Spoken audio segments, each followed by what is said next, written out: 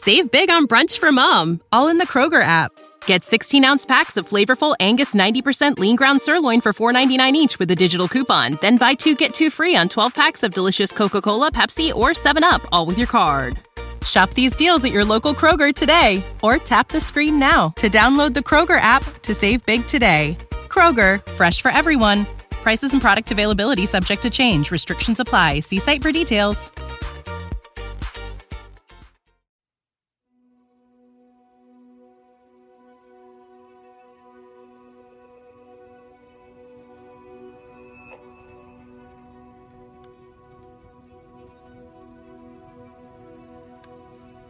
Greetings, friend, and welcome to a chilling Mother's Day collaboration podcast.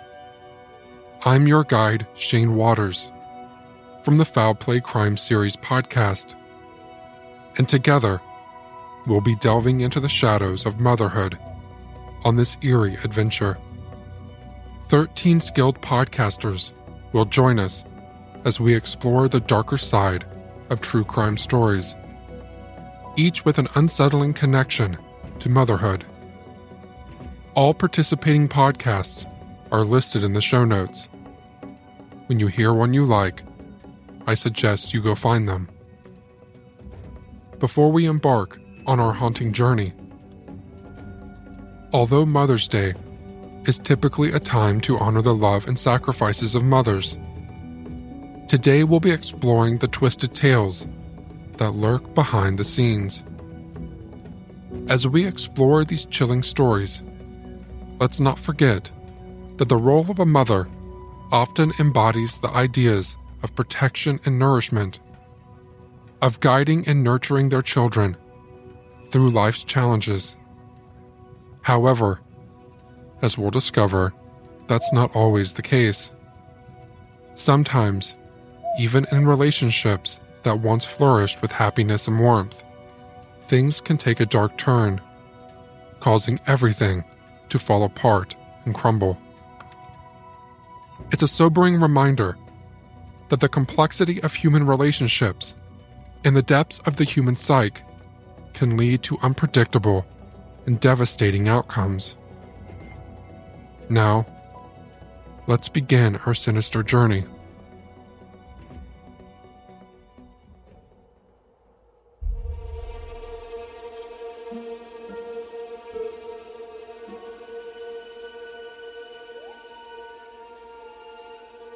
Our adventure starts in an abandoned garden, where overgrown vegetation casts dark shadows and a chilling wind whispers secrets through the trees.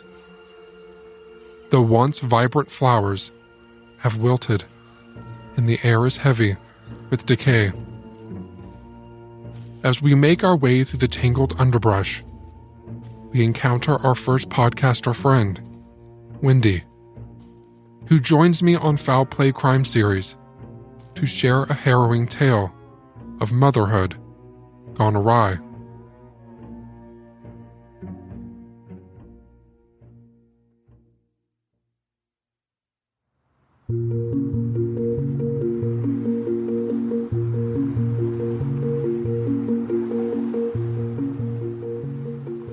It was a beautiful March day on the west coast of America. A German tourist was enjoying the magnificent views as he drove down Highway 1. He took regular stops to breathe in the fresh sea air and take photographs to preserve his memories. The coastline was truly spectacular, Highway 1 being a firm favourite for visiting tourists. Mile upon mile of unspoilt scenery on either side of the road. I have in fact done that drive many times myself, and it's not something I will ever get tired of seeing. But it's not always memorable for the right reasons. The road is narrow in places, it curves around the coastline like a snake, and you are often close to the edge of the cliffs. And accidents happen. Maybe you lose concentration for a split second. Maybe you swerve to avoid an oncoming vehicle that is too close to you. It happens. And so when this gentleman spotted a car upside down on the ragged rocks below, as he stooped to take a photograph, he assumed that it was an accident. Authorities arrived quickly, and rescuers descended down the rocks to the upturned vehicle. There was no movement. There were no cries for help. They arrived to silence.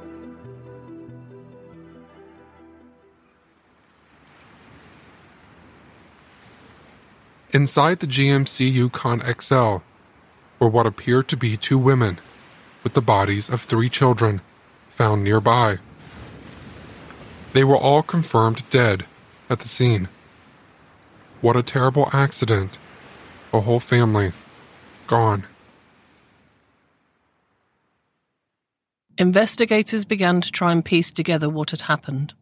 A witness from a local campsite came forward to say that he believed he had seen the vehicle earlier in the evening. And then at around 3 a.m, he heard an engine revving and tyres on gravel. He got up to investigate, but it was too dark to see anything. As he returned to bed, he thought he heard cries for help, but assumed it was animals and went back to sleep. Following the autopsies, the family were identified as the Harts. And this is when the investigation turned from an accident to a suspected murder-suicide.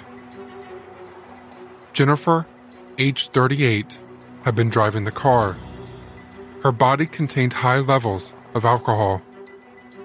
Sarah, also 38, had high levels of Benadryl in her body, as did those of their 3 adopted children who were found near the vehicle. Marcus, aged 19, and Jeremiah and Abigail, both aged 14. So what had happened that night? As friends of the family heard the news, they just couldn't believe that it wasn't an accident. Jennifer and Sarah had an idyllic life with their 6 adopted children.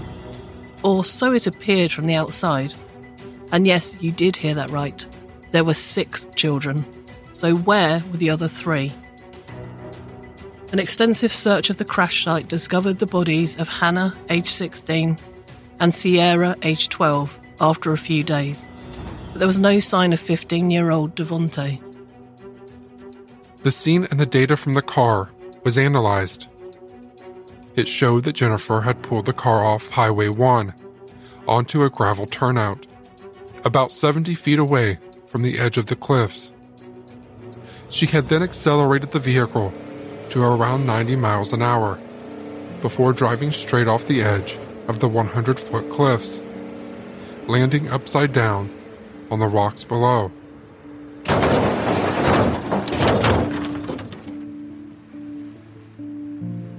Killing herself, her wife, and their 6 children. There were no signs that she tried to break.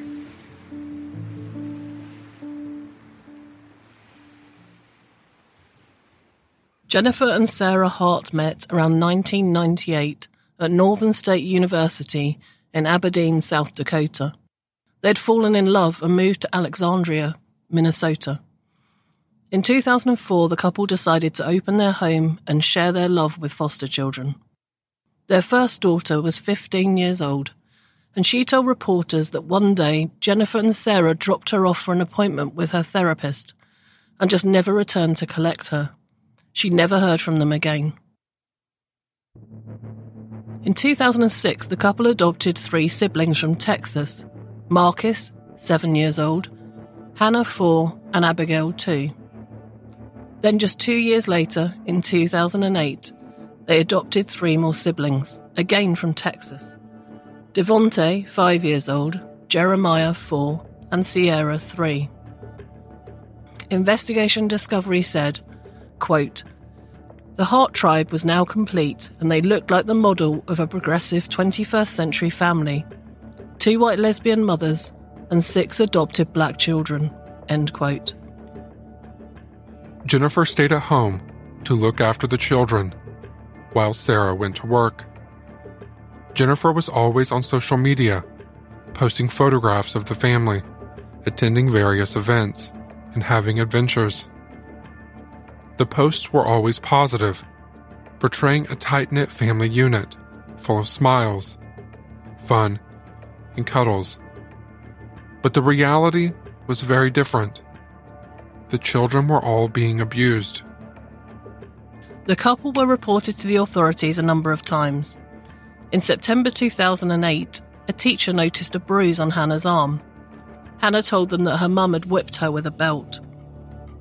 No further action was taken, but all of the Hart children were taken out of school for a year by Sarah and Jennifer. Then in November 2010, teachers noticed signs of abuse on Abigail, then aged 6. Abigail said that her mum Jennifer had held her head under cold water and punched her. All of the Hart children were interviewed, and they said that they were regularly refused food and were often spanked and grounded. Sarah took the blame for Abigail's injuries. She was charged and convicted of misdemeanor domestic abuse and sentenced to 12 months community service and probation. It was at this time that all 6 of the Hart children were removed from school for good. With nobody checking on the children's welfare, the abuse escalated. In 2013, the family moved to Oregon. Attendees at the music festivals that the family attended were concerned that the children looked small for their ages and reported that while in photographs, they were full of smiles. As soon as the camera was turned away, the children looked lifeless and acted like robots, doing whatever necessary to keep Jennifer happy. Jennifer convinced officials that there was nothing wrong and that people just liked to pick on them because they were different. By 2017, the family were living in Washington, in a rural property next to Bruce and Dana DeKalb. Bruce and Dana said the children rarely left the house and that the blinds were always drawn.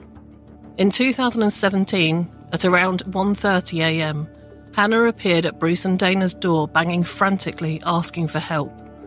Apparently, she said, quote, "Don't make me go back, they're racist and they abuse us," end quote. The couple was shocked, but before they could react, Jennifer had arrived to take Hannah home. The next morning, all 8 of the Hart family arrived at Bruce and Dana's house to apologise for the previous night's events, and Jennifer explained that the children had all come from mothers who abused drugs and had some issues.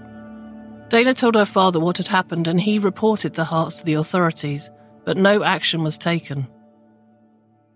Things didn't improve for the Hart children, and just 8 months later, Devontae approached Bruce while he was cleaning his car and begged him for some food.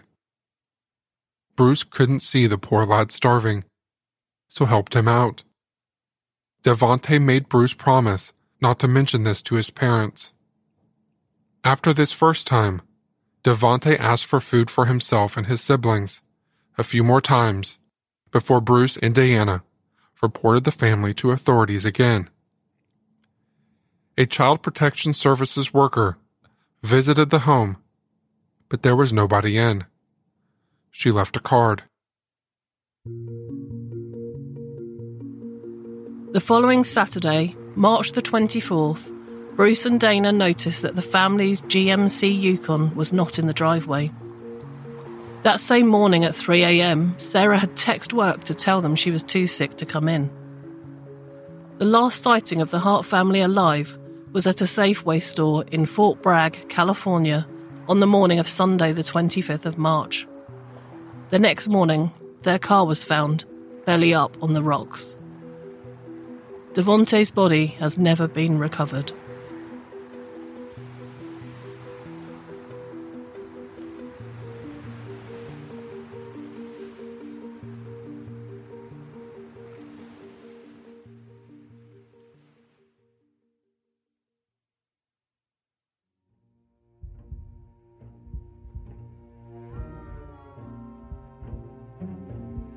With our hearts pounding, we venture deeper into the garden and discover a murky pond.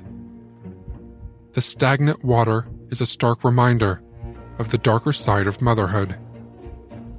Beside the pond, we find Brandon, who shares a spine-chilling true crime story from their podcast, Music City 911.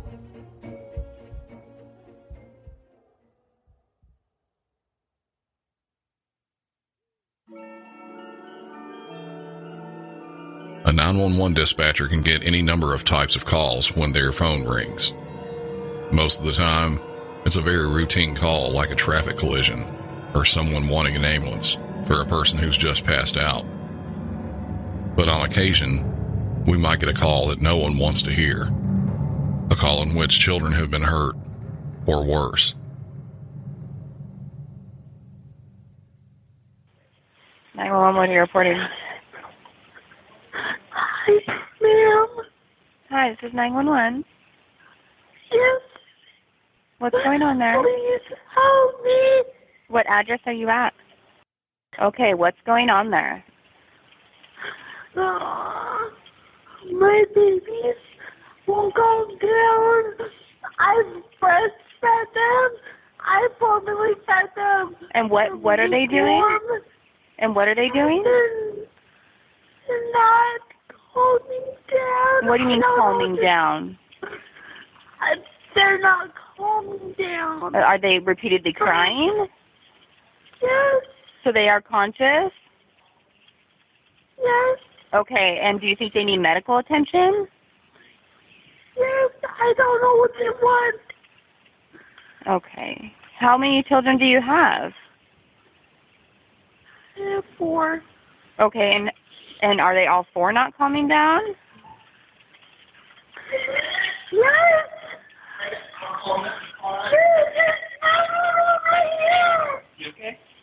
Okay, what's going on there? Yes, we need an ambulance immediately for 2 babies. Okay, what's going on there? Okay, and what's going on with the babies? They're bleeding right now. We need an ambulance immediately. Where are they bleeding from? The neck. We need an ambulance. My partner is talking to them. Why are they bleeding? What happened to them? I'm not sure. Send the ambulance immediately. Okay. Please. I don't want them to die. I don't want them to die. No. Don't say anything when they okay, baby? Don't say anything, okay?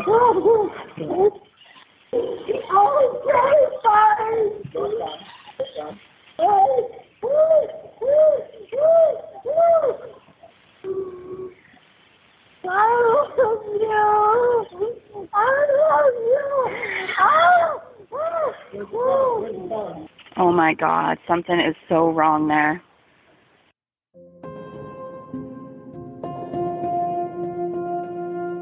The dispatcher's last comments, "Oh my God, something is so wrong there," was 100% accurate. The initial caller, 29-year-old Christina Booth, called 911 just after 1 a.m. on a Sunday in January of 2015 in the community of Olympia, Washington. Well before the call was placed, Christina and her husband Thomas were enjoying a movie with some wine. Their 3 children, one of which at the time was 2 years old, and the other 2, twins that were 6 months old, were there in the house with the couple. Christina took the 2-year-old to bed when the twins started crying. During the 911 call, she said that the babies won't calm down, that she has breastfed them, formula fed them, and that they weren't calming down. Christina was diagnosed with postpartum depression. She was on a prescription medication that was supposed to help her with this, but the overall stress was too much for her, and she says she reached a breaking point. She had said that her husband, who served in the Army, often got annoyed at the children crying. Her solution to this was ghastly. She believed if she killed her children, that the house would be quiet again for her husband. After putting her 2-year-old in bed, she went to the dishwasher, grabbed a knife, and walked back to the 2-year-old's room, where she then slashed her throat. She covered up the 2-year-old completely, then moved to the twins and did the same with them. When police arrived, they found the 6-month-old twins laying on the couch, crying and covered in blood. The 2-year-old was found underneath the covers with dried blood all over her. They were all transported to a local hospital, where surgery was performed, and after, all 3 survived. Christina was arrested and charged with 3 counts of attempted murder and then sentenced to 14 and a half years in prison, and was also ordered to desist from contacting her children after release.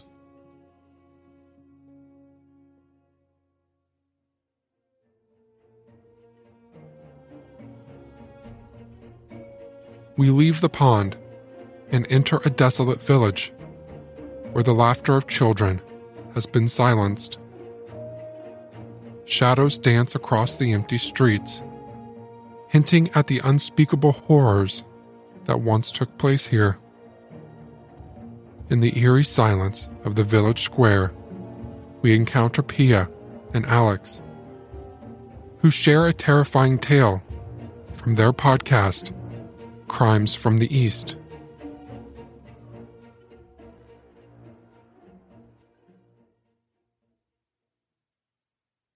On May 23, 2012, a man discovered burnt skeletal remains in the Payne National Forest area outside Mumbai, India. These were the remains of 25-year-old Sheena Bora. Surely her mother was worried about her missing daughter, right? Well, in today's story, we will see how this mother may have helped put her own child in this horrific state. The story starts with Indrani Mukherjee, who grew up in Guwahati in the northeast of India as an only child. By 18, she had her daughter Sheena Bora and a son Mikhail with a young man.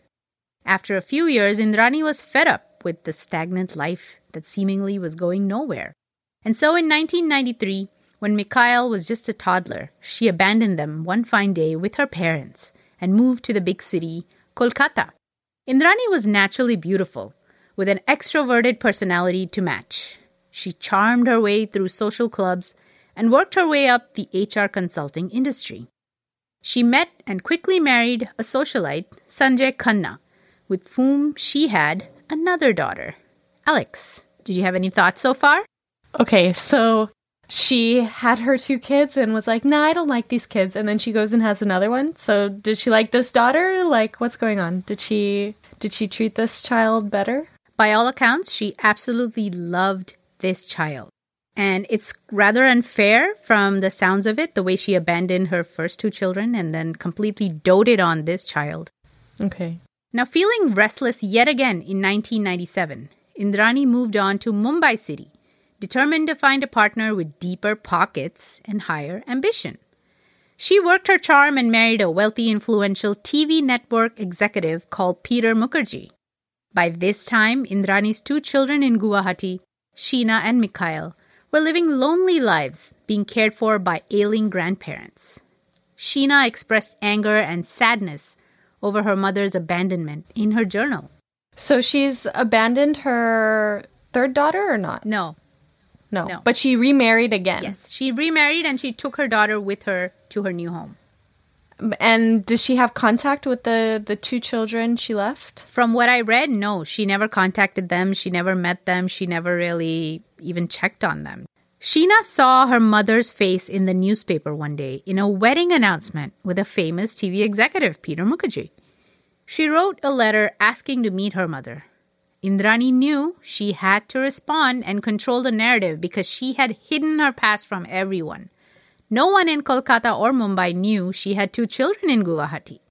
In 2006, Indrani arranged for 18-year-old Sheena and 16-year-old Mikhail to meet her at a hotel. There she laid it out straight. They could stay with her in Mumbai, all expenses paid, if they agreed to lie to people and say that they were her siblings, not children. They begrudgingly agreed. Now, Indrani separated the siblings and she never really let them stay in touch. She weakened their bond. She barely paid their minimum expenses and often used money to control their actions.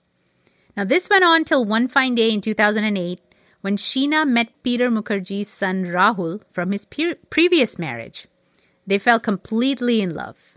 They began a relationship which Indrani was completely against.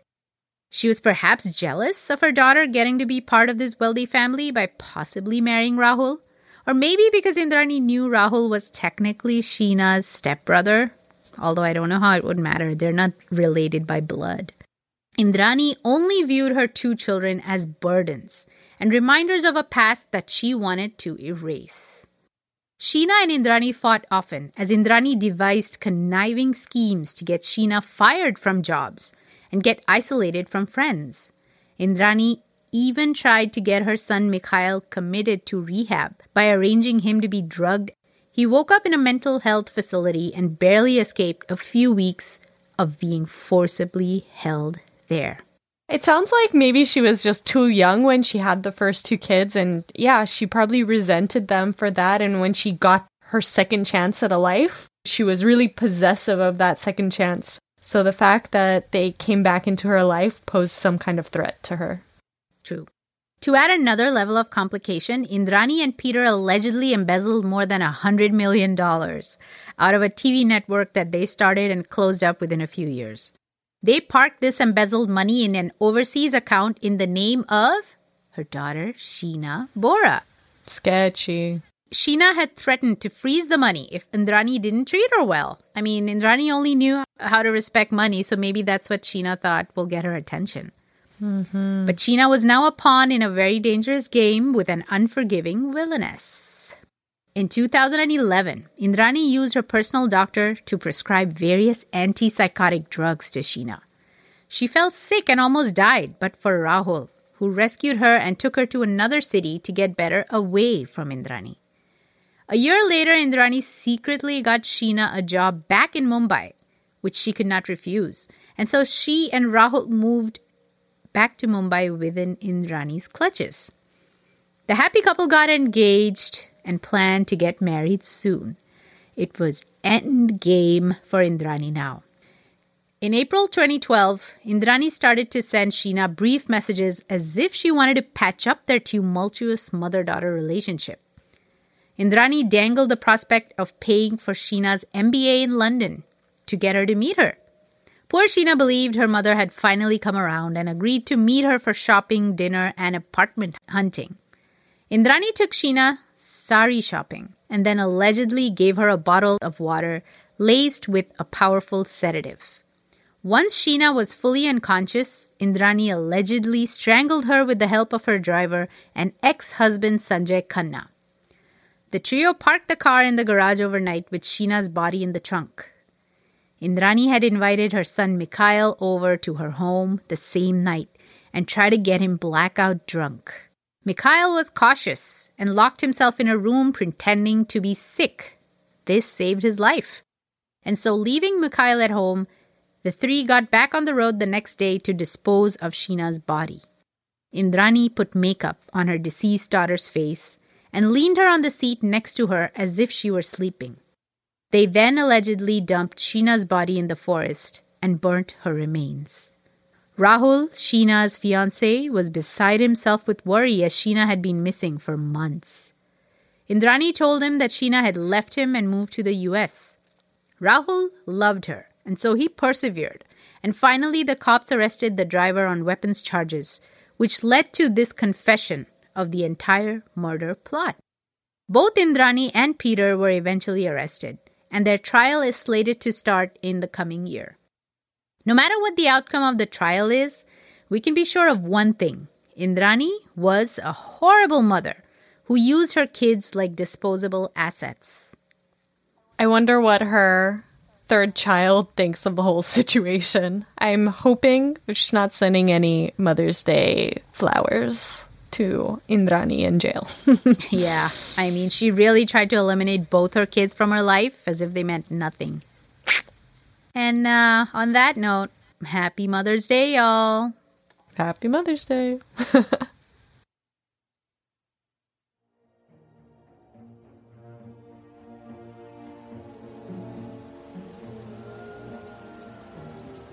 Our journey takes us through a moonlit forest, where gnarled trees twist and reach for the sky, like the grasping hands of vengeful spirits. In the darkness, a mother's love can turn into something much more sinister. In a moonlit clearing, we meet Whitney and Melissa, who share a story from their podcast, Cults, Crimes, and Cabernet.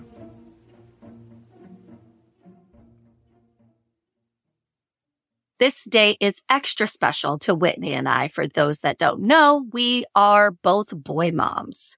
But let's just jump right in. May 14th, 1995 was Mother's Day in Universal City, California. And it was exactly as you could imagine. Beautiful weather, a perfect day with a high of 65 degrees. What mother wouldn't want to take this opportunity to have a late dinner with her son to celebrate? That is exactly what 61-year-old Doris Carassi did. Her son, Paul Carassi, invited her and the mother of his 2-year-old son, Sonia Salinas, out to dinner. They settled on the Country Star restaurant in Universal Studios City Walk. For those that don't know, the City Walk is a strip of restaurants and retail stores that is just adjacent to Universal Studios amusement park. After what appeared to be a lovely dinner, the 4 family members headed towards their car at the top level of the parking garage shortly after 11 p.m. Now, this was not the only available parking at the time, so keep that in mind. What happened on the 5th floor is not entirely clear either. What we do know is that Paul stumbled down to the 4th floor of the garage where he encountered a security guard. He had cuts on his hands and then collapsed near the stairwell. He told the guard that 2 women had been attacked and that his kid was in the car. The guards radioed into the police department, and there were several units within 5 miles for another call. When the security team followed Paul up to his blue Chevy Caprice, they noted that there was quite a scene. 2 women laying on the ground where it seemed as though a struggle had occurred. The doors were wide open. The guards noted that the victims had been brutally stabbed in their face, chest, and had their throats deeply slashed.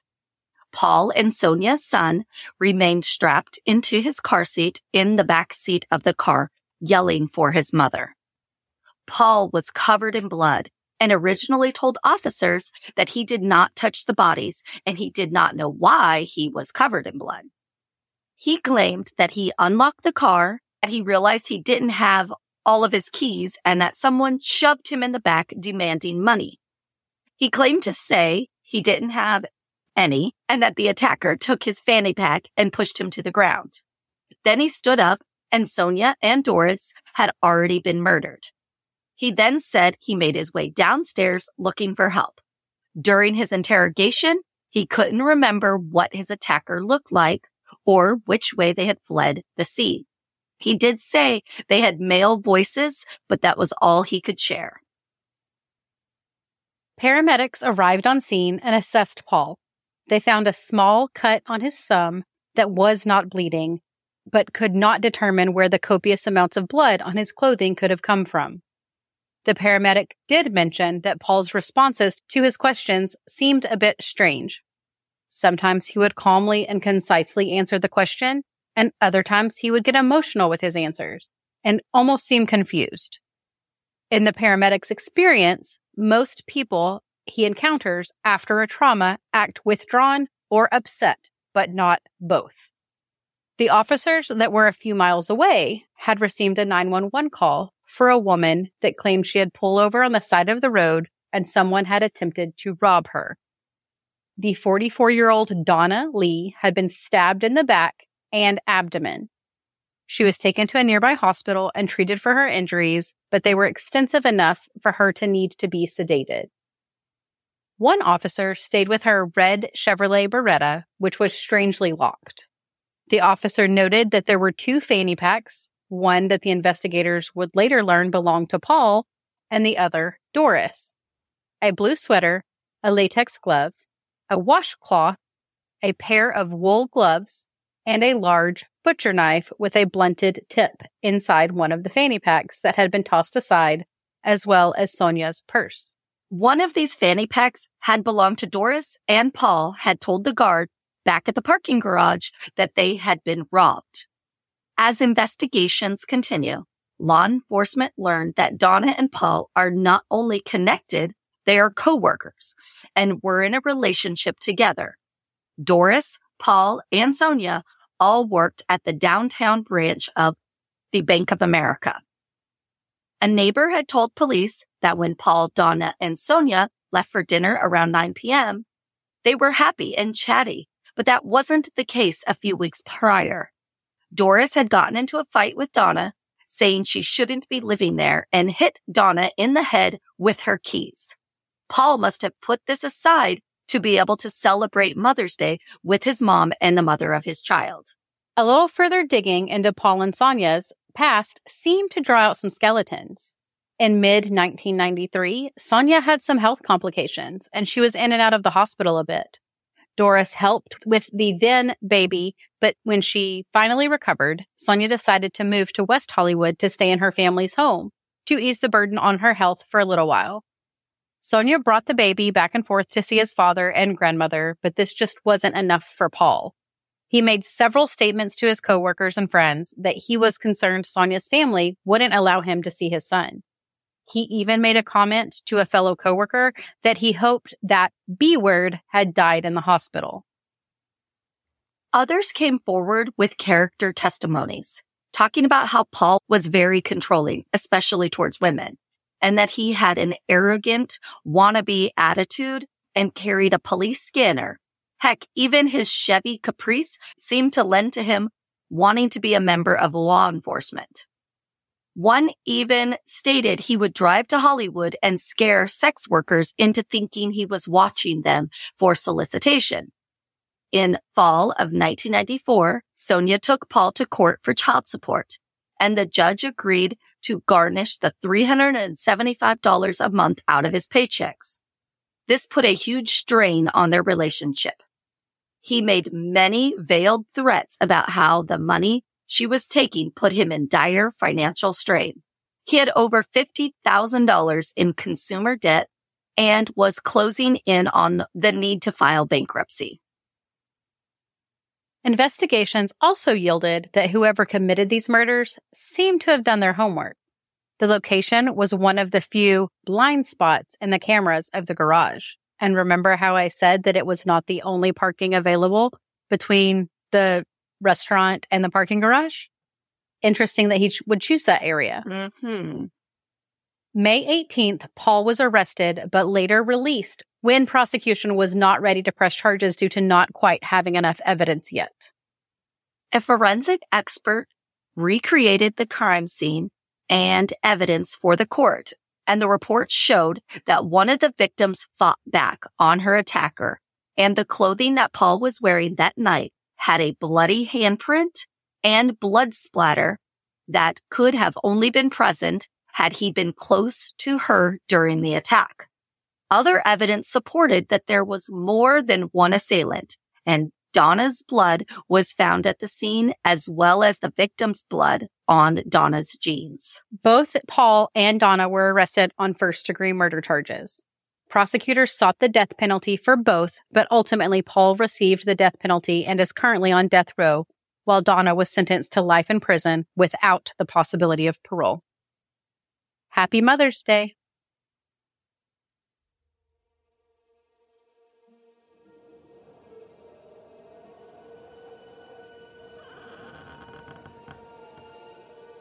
As we press on, we arrive at a crumbling cafe, where mothers once gathered to share stories and support one another.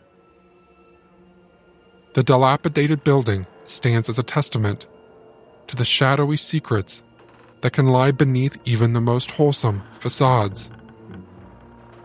Within the crumbling cafe, two ghostly figures materialize before us, Amanda and Courtney. They share a bone-chilling tale from their podcast, A Nefarious Nightmare.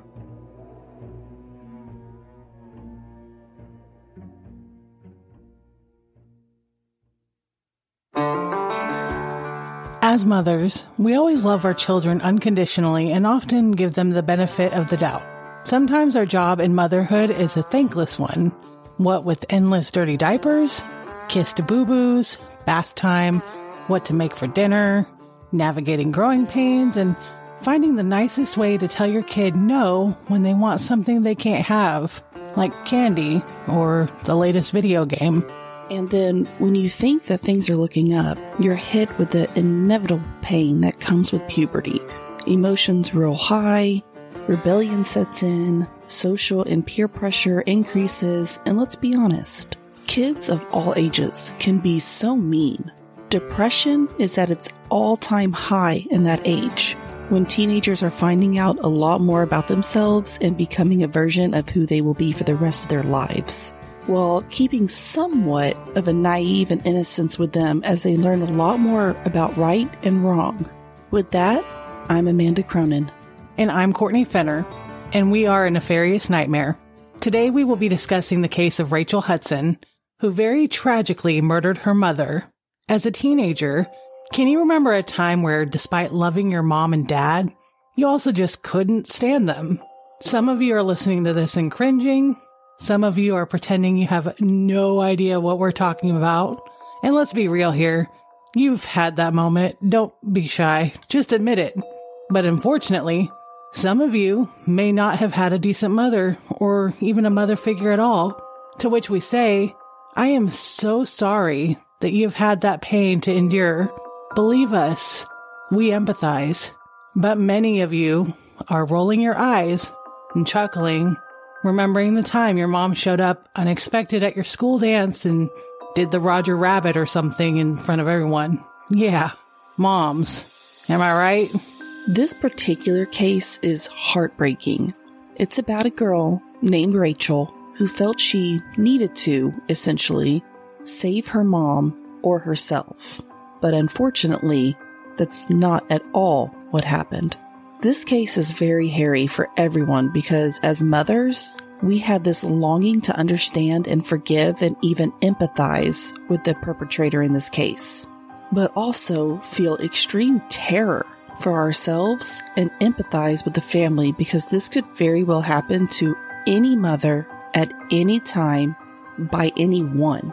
The Thanksgiving celebration of the Hudson family took a tragic turn when Rachel, who was 19 years old at the time, fatally shot her mother inside their Virginia residence in the early hours of the Friday following Thanksgiving in 2013. Subsequently, Rachel sent a photograph of her deceased mother to her father, who was out shopping for Black Friday sales. In an interview exclusively conducted by Dr. Phil from the Hampton Roads Regional Jail in Portsmouth, Virginia, Rachel discloses the events that lead up to the murder and expresses her regret for her actions. Rachel has stated that she had intended to end her mother's life and subsequently her own. She expressed a desire for her father to be informed of the situation before she took her own life. It was at this point that she decided to send him a photograph of her deceased mother to prove her actions.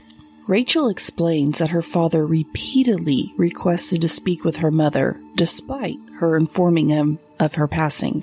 She wished for her father to believe her, as every moment of reality was unbearable, and she longed to depart. Rachel has shared that her family was under significant strain while caring for her ailing mother, who was slowly passing away, after enduring multiple heart attacks over the years and was also dealing with kidney and heart failure. Quote, "We had been fussing and fighting a lot, and we had promised we were going to get along better," she said in an interview. Rachel said that at approximately 1 a.m., she had been engaging in a disagreement with her father, Donald. According to her account, Donald called her into his room and asked why she was still awake. Rachel responded by saying that she had been using the computer, which then led to a heated exchange. She recounted feeling as though the situation was hopeless, with no hope for improvement or change, and that stress would be a constant presence in her life. Rachel was aware that her future held difficult times following her mother's passing, and Donald eventually left, leaving Rachel and her mother alone in the residence. It was at this point that Rachel made a decision that would have a lasting impact on the family. Rachel said, quote, "I wanted to kill myself. I had an overwhelming sense of not wanting to be there anymore," end quote. She said, explaining that she felt that her family would be better off without her. Rachel then composed a suicide note and proceeded to retrieve a shotgun from a secure gun safe located in her closet. She expressed concern regarding the individual who would discover her lifeless body, acknowledging that it would likely be her mother who would hear the sound of the gunshot and find her. Rachel further explained that she began to contemplate the impact her actions would have on her family, believing that they would be better off without her. In an effort to spare her mother the anguish of discovering her body, Rachel made the decision to take her own mother's life with a single shot from the shotgun. Afterward, Rachel made the decision not to take her own life without first speaking with her father. After that incident, according to Rachel, she skimmed the suicide note, felt it didn't seem adequate, and then claimed that she was apprehensive that her father would arrive home to find both her and her mother deceased, and there would still be a firearm in the house. She also expressed concern that he might harm himself. Quote, "I just wanted him to understand. I didn't want him to think it was his fault.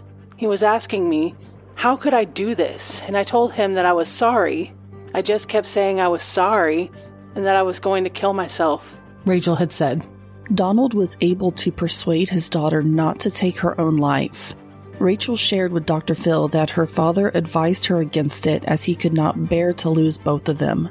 She realized that her family was already in a lot of pain because of her actions, and taking her own life would only make things worse. Dr. Phil asked her if she had the opportunity to relive that night, would she still shoot her mom? Rachel had answered no, and claiming that she would contact the authorities and inform them of her suicidal ideation with a request for them to assist her with aid. Rachel has shown remorse for her actions, claiming that if her mother were able to contact her, that she would say, quote, I'm sorry and that I love her. I wish I could take it back.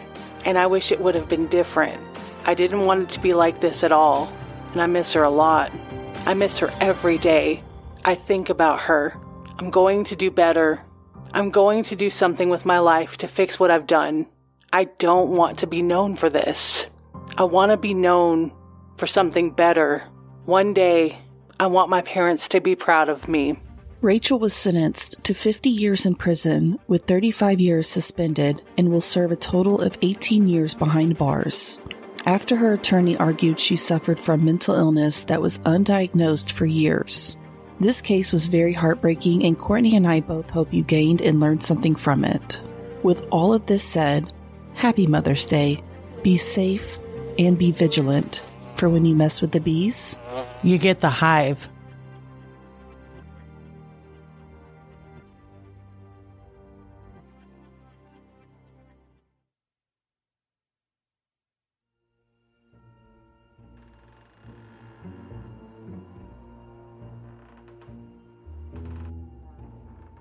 We leave the eerie cafe and find ourselves in a desolate playground, where rusted swings creak in the wind and abandoned toys are strewn across the grounds. It's here that we meet Charlie, who recounts a gripping story from her podcast, Crime Lines.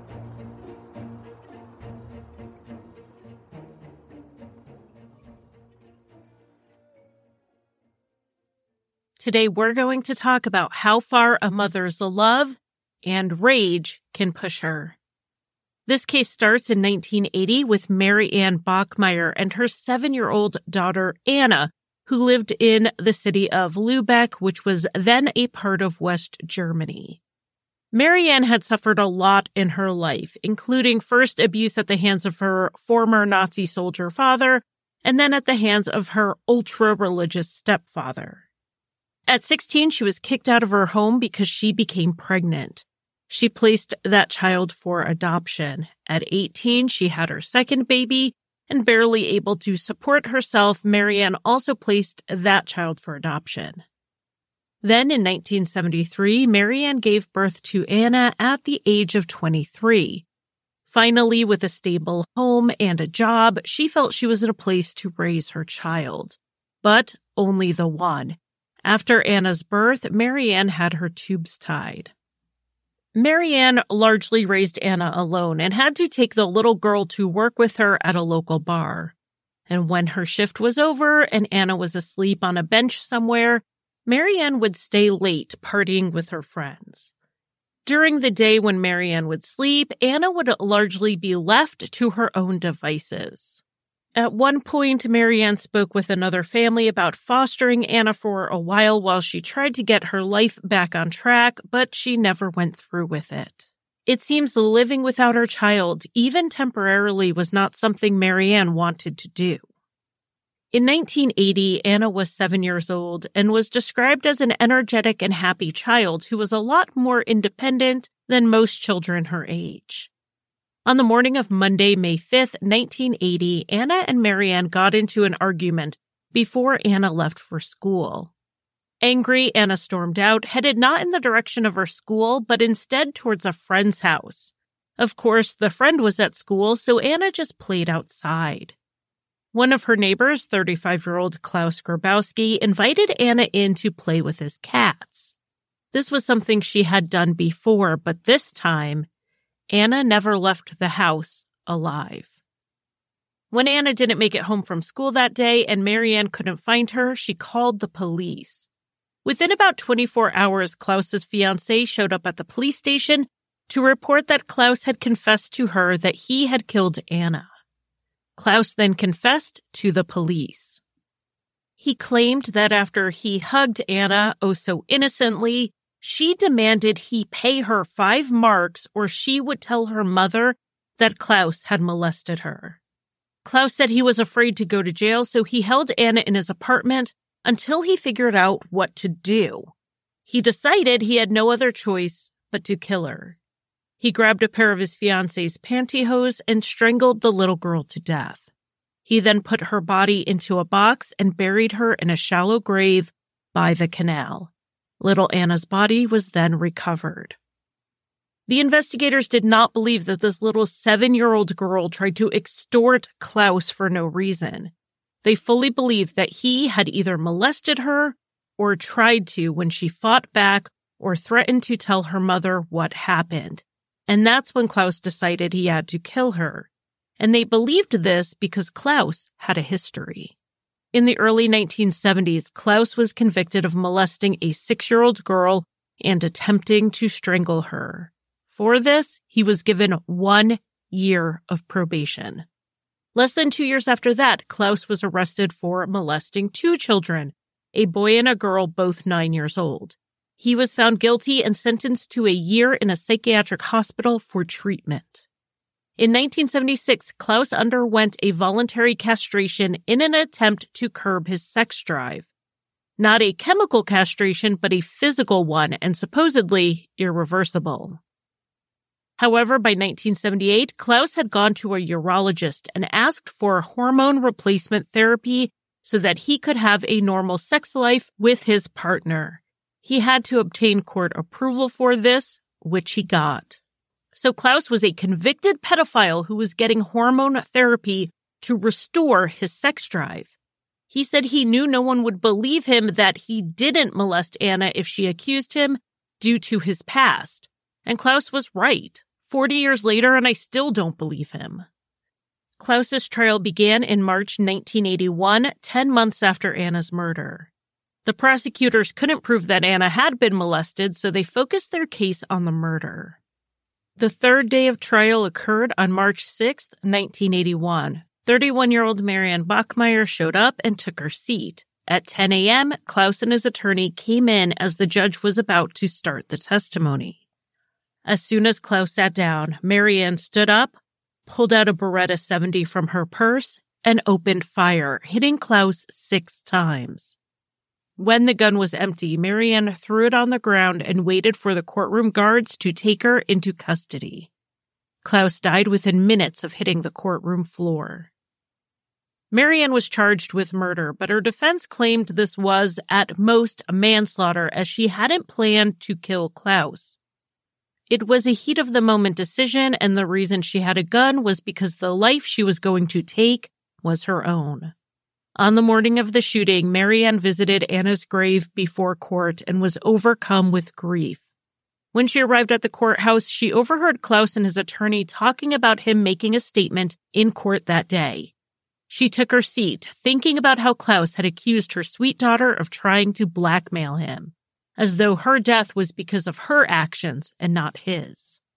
So when Marianne saw the back of Klaus in court and thought about what he was about to say on the record, she couldn't think rationally.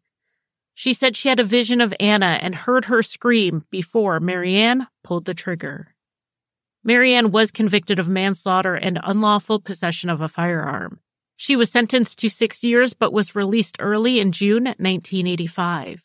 Marianne moved out of the country first with her new husband who taught at a German school, and then in 1990, after they divorced, Marianne moved to Palermo, Sicily, where she became a hospice worker. In 1996, Marianne was diagnosed with pancreatic cancer. She returned to Germany and died on September 17, 1996, at only 46 years old. She was then buried next to Anna. Before her death, Marianne admitted that she thought about killing Klaus before she did it, undermining her own defense that it was a heat-of-the-moment decision. And later, to erase all doubt, a friend came forward and said that Marianne had spent days shooting the gun in the basement of the bar where she worked, perfecting her aim so she could exact her revenge on the man who took her child away from her. In response to this revelation, most people thought, who could blame her?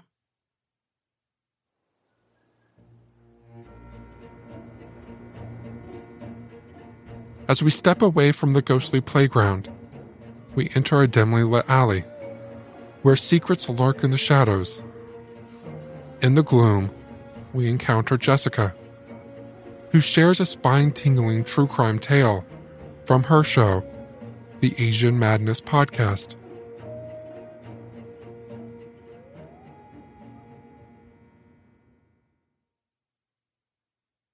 I've decided to bring you a case that took place in Taiwan, because that's where I'm from.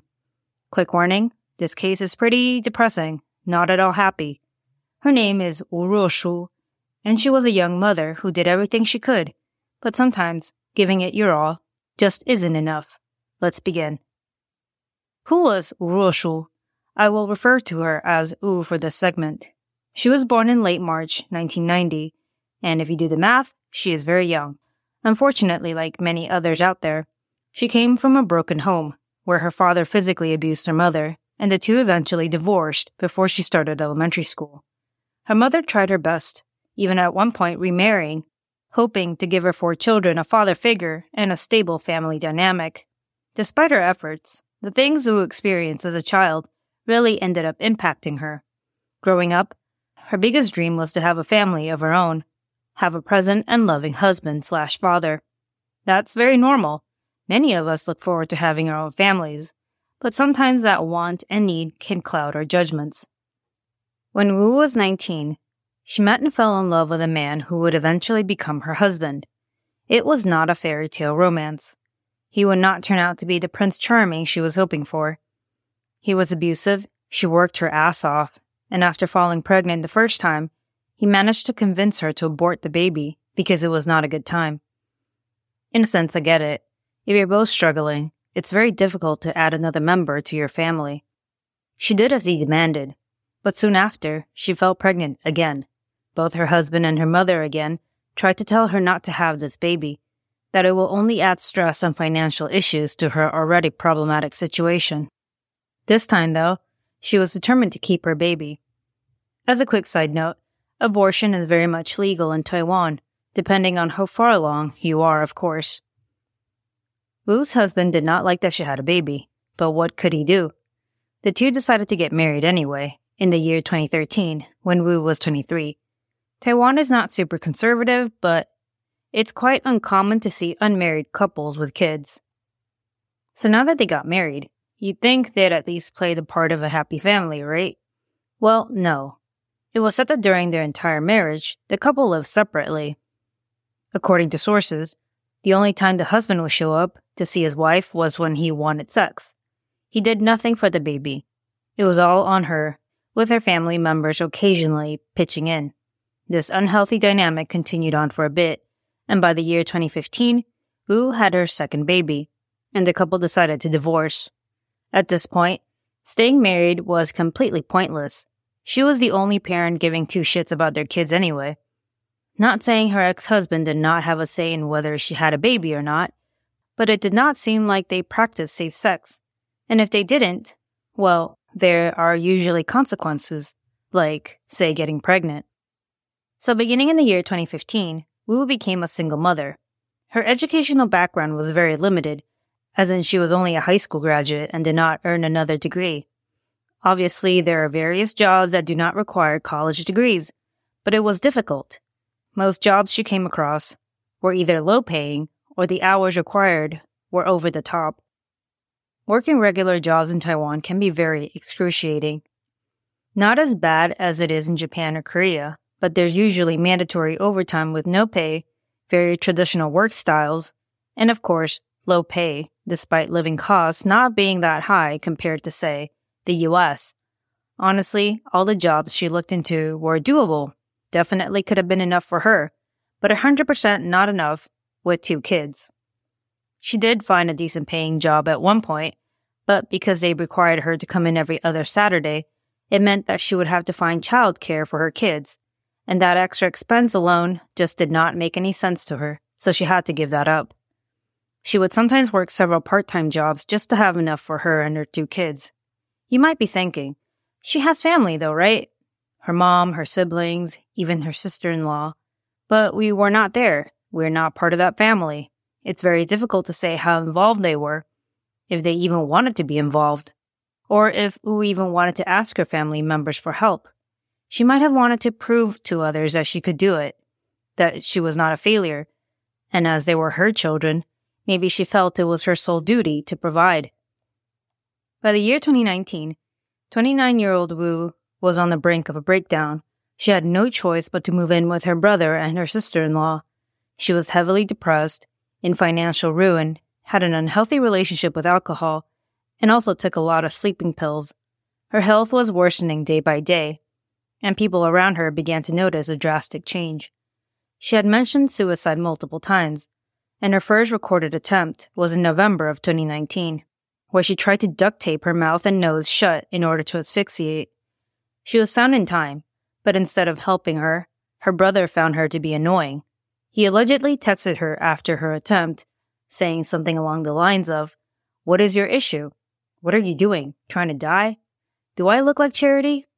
You better explain what the duct tape thing was about.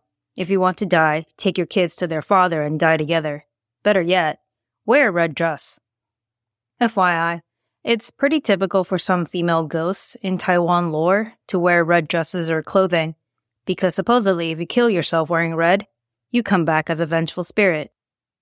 But anyway, the text was very harsh. I understand he felt a lot of pressure, and if she were to die, would he have to take over for the 2 children?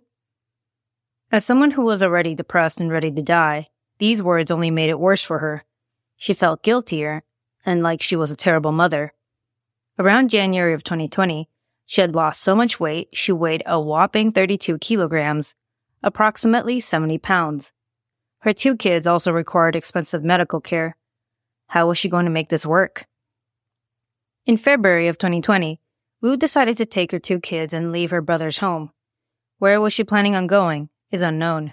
Her daughter's teacher found out and informed social services, stating that Wu was a single mother with financial stress, and that she needed help. Wu's brother got involved, and despite his previous complaints, he managed to get her to come back to his place, but set some ground rules. She had to stop sleeping all day, and she had to get a job before the end of March. The 2 argued over this, and once again, Wu grabbed her 2 kids and left. If you haven't noticed, mental health issues is not widely understood or even accepted in Taiwan yet. The new generation, of course, is a lot more open-minded, but overall, it's still considered kind of like a myth, like a get-over-it kind of situation. It's very frustrating. She took them to a motel, and that's when she decided she had to end it for everyone. She tried to suffocate her kids to death with a pillow, but that failed miserably. A couple days after her first attempt to kill them, she tried her hand at it again, this time putting her crushed-up sleeping pills in their Jell-O cups. Once the 2 kids fell into a deep sleep, she proceeded to strangle them with a rope. This time, she succeeded. Of course, she didn't want to live either. She grabbed a handful of her depression and sleeping pills swallowed them, drank alcohol, and fell asleep.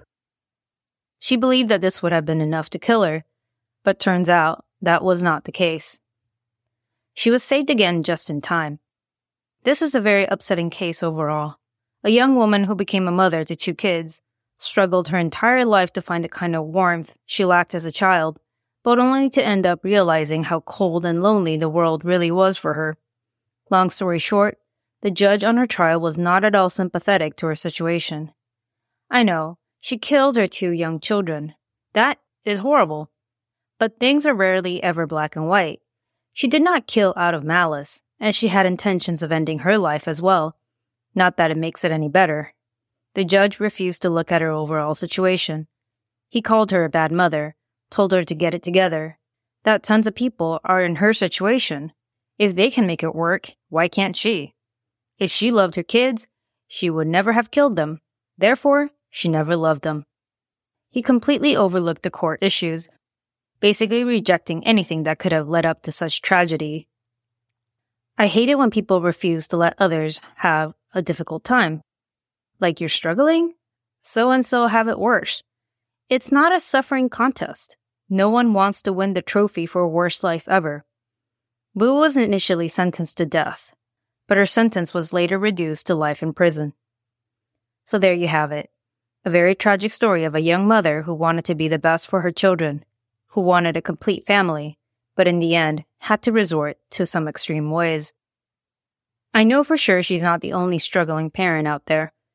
Yes, it could have been worse, but does it mean her situation wasn't terrible? Everyone reacts differently under harsh conditions. Couple that with her crippling depression. It just was a disaster waiting to happen. I want to give a shout out to all the mothers out there, except a select few like Casey Anthony and Susan Smith, because you guys keep the family going, keep the kids alive, and I know there are sacrifices along the way. Thank you so much, and happy Mother's Day to you lovely people. Stay safe. Till next time.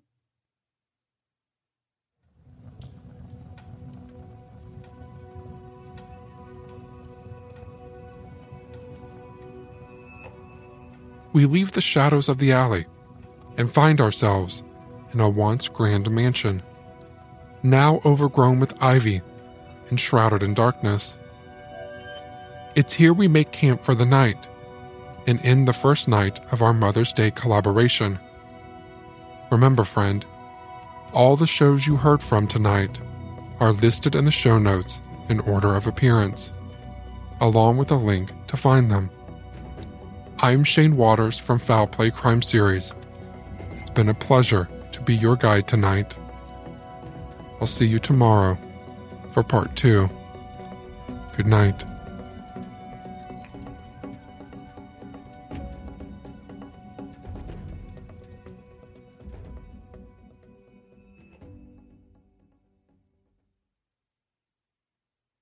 Save big on brunch for mom, all in the Kroger app.